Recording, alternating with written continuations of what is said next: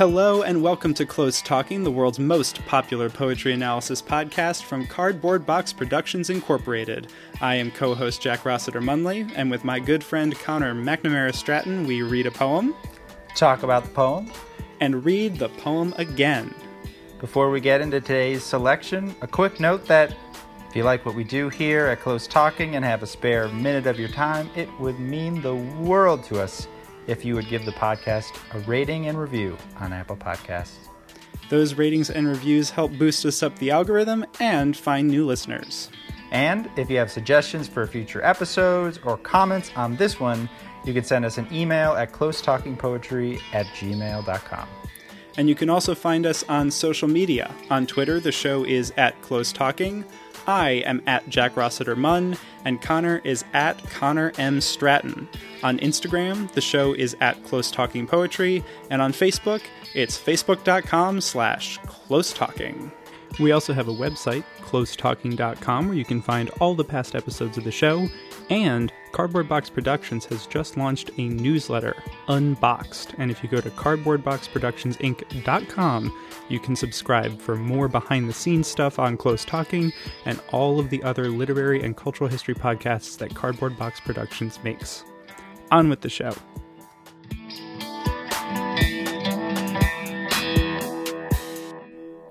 Hello and welcome to this all-new episode of Close Talking. I am co-host Jack Rossiter Munley, and on this episode, we are doing something a little bit different. I know we are coming off of basically an entire week of something a little bit different with our entire week of episodes about the form of the sonnet, and our normal format is to read a poem, talk about the poem, and read the poem again, of course. However, recent events inspired Connor and I to do something a little bit different, and this is an entire episode dedicated to poetry by Palestinian writers. Now, we have done episodes on specific poems by Palestinian poets in the past. You can find those back in our archive. Most recently, episode 117, Fuck Your Lecture on Craft, My People Are Dying, a poem by Noor Hindi, which, if you're on Twitter and you're even glancingly in poetry circles, you probably saw that poem circulate quite a bit in the last week or so. Back on episode number 88, we talked about Additional Notes on Tea by Fadi Judah, who you will hear mentioned later on in this episode because of the translation work that he has done in addition to his own poetry.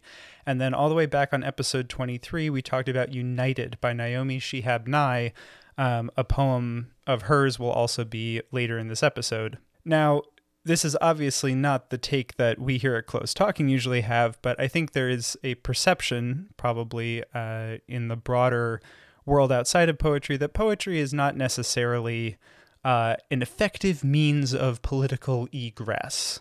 Poetry is what you do and it's nice, but it's for dreamers and hopers and people who want the world to be a better place than those who are willing to do the gritty, dirty work and really get into the nasty, rough and tumble world of politics. My eternal example of this is an episode of The West Wing that features the poet laureate, and she, at various points, played by the incomparable Laura Dern, becomes overwhelmed with emotion, and she just wants things to change, but that's not how it works. And cranky old Toby, who has a crush on her, has to set her straight.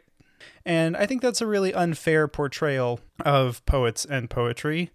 And part of what comes across in the work that you're going to hear in this episode, and part of what comes across in the biographies of the people who write it, is the immense power that poetry holds, because there are people, some of whom you will hear work from, who were jailed because of their writing. And partially that's an indication of the repressive regime that they're writing against, but there's a reason that the regime fears their work. And I think that there is no accident that poetry is so often the means through which radical political work is done, because poetry itself is inherently radical. It is a form of writing that resists convention and resists rules. And so in the pantheon of literary arts, it is already sort of the radical form. And so it can become a natural fit for resistance. And the first poem, which you're going to hear Connor talk a little bit about and read, is called Resist, My People Resist. This poem is by the poet Dareen Tatour, who is a Palestinian citizen of Israel who in 2015 was arrested for a poem and a video that Tatour released with the reading of the poem that she wrote over footage of Palestinians resisting Israeli military and police. Tatour was convicted on May 3rd, 2018 for the charges of incitement to violence and support for terror organizations. She spent more than 2 years in jail or under house arrest before then, between 2015 and 2018. And then she served 2 more months before she was released in September 2018. Tatour, after being released, said the following: "I regret being sent to prison for a poem, but it will be impossible to stop my writing."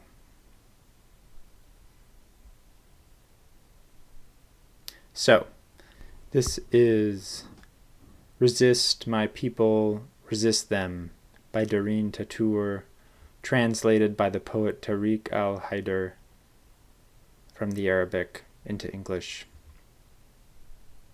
Resist my people, resist them. In Jerusalem I dressed my wounds and breathed my sorrows and carried the soul in my palm for an Arab Palestine. I will not succumb to the peaceful solution, never lower my flags until I evict them from my land. I cast them aside for a coming time. Resist my people, resist them.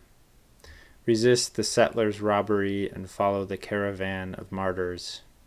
Shred the disgraceful constitution which imposed degradation and humiliation and deterred us from restoring justice. They burned blameless children. As for Hadl, they sniped her in public, killed her in broad daylight. Resist, my people, resist them. Resist the colonialists' onslaught. Pay no mind to his agents among us who chain us with a peaceful illusion. Do not fear doubtful tongues. The truth in your heart is stronger. As long as you resist in a land that has lived through raids and victory. So Ali called from his grave, resist, my rebellious people. Write me as prose on the agar wood. My remains have you as a response. Resist, my people, resist them. Resist, my people, resist them. The film critic Roger Ebert famously said that the movies are a machine that generates empathy, and I feel like when you hear a poem like that, and when you come to know the stories of the poet behind it, I think poetry functions in a very similar way and captures something equally visceral. This next poem, which Connor will introduce, and he'll give a full biography for the poet, but it really puts me in mind of a time when in the United States poetry was doing some significant resistance work, which was the Poets Against the War effort during the Second Iraq War. And as part of that, there was this reading that I went to, and one of the poets, who's a family friend, had started this project, and his idea was it was inspired by the sort of shock and awe bombing campaign in Baghdad, and this idea that there was such precision bombs, and there was a statistic that came out about the bombing that some very high percentage of the bombs and missiles were hitting their targets with a very high percentage of accuracy. But the insight that this poet had was that even those tiny percentages that they were missing by a tiny percent of the time were dozens and dozens of lives and homes and families, and the destruction was incalculable. And so I don't know how long he did this for, but he had a poem that he had written about what would happen if in the city where he lived, one precision-guided bomb missed its target by 1%. And that idea really struck me. I was living in Chicago at the time, and the house we lived in was 2 blocks north of the Eisenhower Expressway, which is one of the major thoroughfares. So if there is a stealth bomber that is going to target the Eisenhower Expressway and break up this major transportation artery, it could miss by 1%, and it would destroy my home. And that kind of reframing of statistics that on the face of them can try and cover over the horrors and realities of what is happening, I think is a powerful service that poetry can provide. And this next poem certainly does that, and it is called The House Murdered. So here's Connor. He's going to tell you a little bit about the author and read the poem. This poem is by the poet Mahmoud Darwish, who was one of the most prominent Palestinian poets and Arab poets. And Darwish was born in Al-Burwa in Galilee, that was occupied and destroyed by the Israeli army. And as a result of the occupation, he lived for years in exile. In the 1960s, Darwish became quite known and famous for his poetry to the extent that he was actually put in prison for reciting poetry. And he had also been placed under house arrest. And in fact, the Palestinian poet Fadi Judah has translated a number of his poems, which is in a book called The Butterfly's Burden, which we'll also link to, that is really wonderful. We've talked about one of Judah's poems, original poems, Additional Notes on Tea. Darwish died in 2008. And Judah recently tweeted this poem that I will read, and it feels particularly relevant with both the expulsions that have been taking place in East Jerusalem, as well as the airstrikes in Gaza, which have destroyed entire, 80-plus apartment residential buildings, so many homes. And this poem is called The House Murdered, which he wrote, according to Judah in the tweet, 15 years ago. And Judah translated this one. It's called The House Murdered. In 1 minute, the whole life of a house ends. The house murdered is also mass murder, even if vacant of its residents. It is a mass grave for the basic elements needed to construct a building for meaning, or for an insignificant poem in a time of war. The house murdered is the amputation of things from their relations and from the names of emotions, and it is tragedy's need to guide eloquence to contemplate the life of a thing. In each thing there's a being that aches, the memory of fingers, of a scent, of an image. And houses get murdered just as their residents get murdered. And as the memory of things get murdered, wood, stone, glass, iron, cement, they all scatter in fragments like beings. And cotton, silk, linen, notepads, books, all are torn like words whose owners were not given time to speak. and the plates, spoons, toys, records, faucets, pipes, door handles, and the fridge, the washer, the vases, jars of olives and pickles and canned foods, all break as their owners broke. And the two whites, salt and sugar, are pulverized, and also the spices, the matchboxes, the pills and oral contraceptives, elixirs, garlic braids, onions, tomatoes, dried okra, rice and lentils, as happens with the residents. And the lease contracts, the marriage and birth certificates, the utility bills, identity cards, passports, love letters, all torn to shreds like the hearts of their owners. And the pictures fly, the toothbrushes, hair combs, makeup accessories, shoes, underwear, sheets, towels, like family secrets hung in public, in ruin. All these things are the memories of people who were emptied of things, and the memories of things that were emptied of people. All end in 1 minute. Our things die like us, but they don't get buried with us. This next poem is by Naomi Shihab Nye, and it really gets at the way that being an attentive consumer of language is important.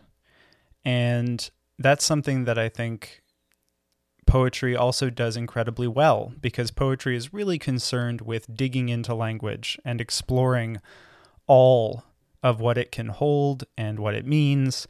And so in this poem, part of what she's examining, and Connor discusses this a little bit before he reads it, is the way that particularly in the United States, media portrayals of Israel-Palestine have a bias, and it is often cloaked in the guise of objectivity. Connor mentions in his introduction a few different studies that were done about major newspapers in the United States, many of which would be considered center-left. And also in Great Britain, it's The Guardian and The New York Times and The Washington Post. And what those studies show is that, by and large, their coverage is biased against Palestinians. Now, just in the last couple of days, there has been a new study conducted by Holly M. Jackson, and there's a thread on Twitter, and it is also a full study that she has written up, and the title is "The New York Times Distorts the Palestinian Struggle, a case study of anti-Palestinian bias in American news coverage of the First and Second Palestinian Intifadas." And basically, her work was analyzing over 33,000 New York Times articles on Palestine and Israel, and by using machine learning, came up with a really pretty stark 16-page study. Now, some of the magic of poetry is that what you'll hear in Naomi Shihab Nye's poem is it captures all of the feelings and all of the realities of what that bias can look like in a very different way. This poem is by Naomi Shihab Nye. Naomi Shihab Nye, we have talked about one of her poems, United, one of our earliest. She's one of the great American poets. She was born in St. Louis. Father was a refugee from Palestine, and her mother was a white European American. And Nye grew up in both Texas as well as Jerusalem, and she is just a marvelous poet. And this poem was tweeted recently by the poet George Abraham, and it's by Naomi Shihab Nye, and it particularly resonated, and I think is something that I've been thinking about a lot. this week with being in the United States and sort of oscillating, reading about what's going on in East Jerusalem and all over the occupied Palestinian territories, and oscillating between that, reading official news sources, and also, being on Twitter and seeing actual footage of what's taking place, reading tweets from people, from Palestinians on the ground, and reflecting, of the many biases, media biases, that the U.S. media has, which are certainly many. The U.S. media's depiction of Israel-Palestine over the years and in the present day has consistently been, I would say, egregious. And there is significant documented scholarship from communication scholars and politics scholars who have sort of done, examined The Guardian, The Times, The New York Times, The Washington Post, all of their news articles during the 2008-2009 Gaza war, and analyzed it for bias. And consistently, all of those outlets very, very, very much favor Israeli perspectives. And another study in particular found that the New York Times was often the most slanted. And this poem is just called "Israelis Let Bulldozers Grind to a Halt," which under that is "American newspaper headline dropped in our village." And this is the poem. Israelis let bulldozers grind to a halt. American newspaper headline dropped in our village.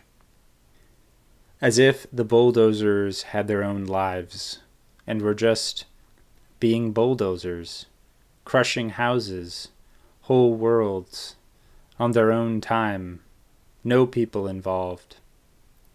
I am mad about language covering pain, big bandage, masking the wound, let,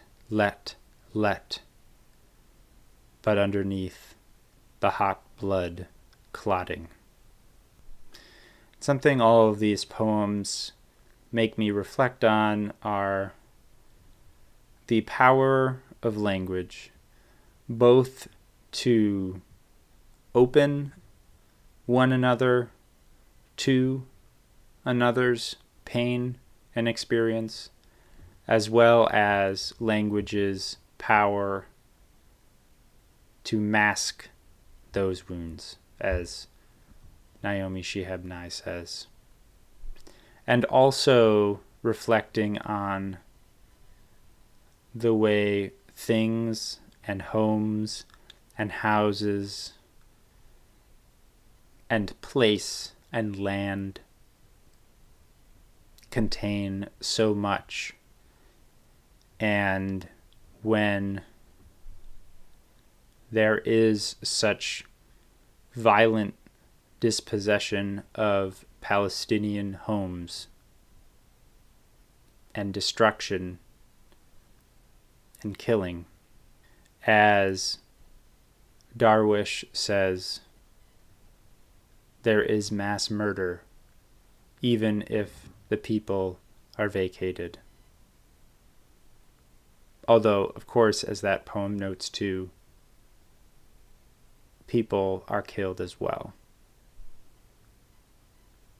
And finally, I reflect on both Darwish's and Tatur's legacies and use of poetry as resistance, and the recognition of the Israeli state, of the power and therefore the threat that poetry that speaks the truth and truths plainly and clearly poses.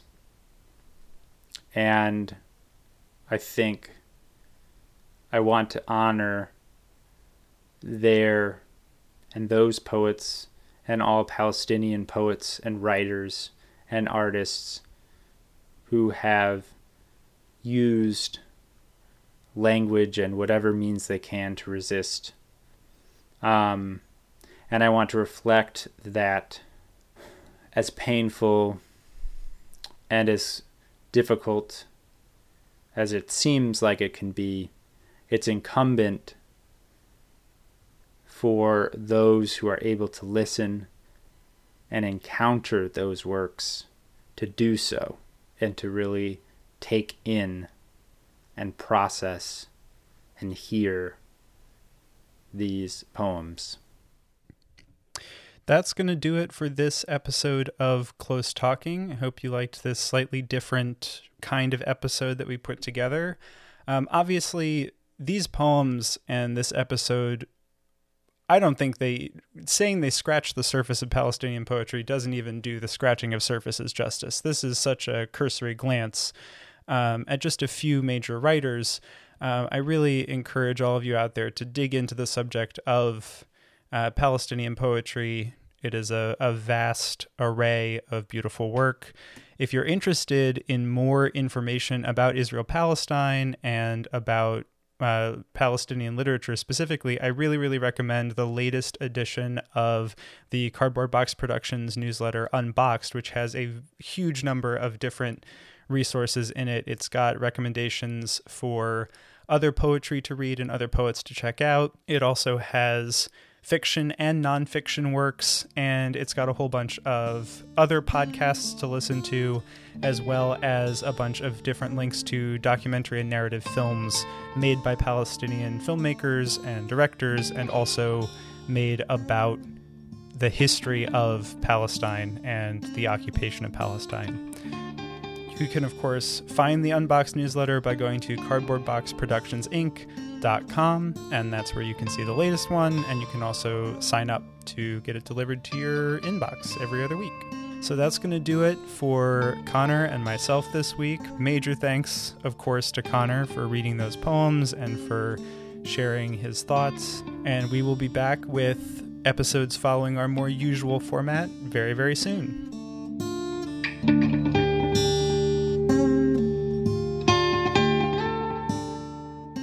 Hello, everybody. Thank you so much for listening. This is co-host Jack Rossiter Munley. Just reminding you that there are a ton of ways that you can get in touch with us, and we love to hear from you. You can send us an email at closetalkingpoetry@gmail.com, or the show and Connor and myself are all on Twitter. That's another great way to connect. I am at Jack Rossiter Munn, Connor is at Connor M. Stratton, and the show is at Close Talking. You can also find us on Instagram at Close Talking Poetry, or on Facebook at facebook.com/Close Talking. See you next time.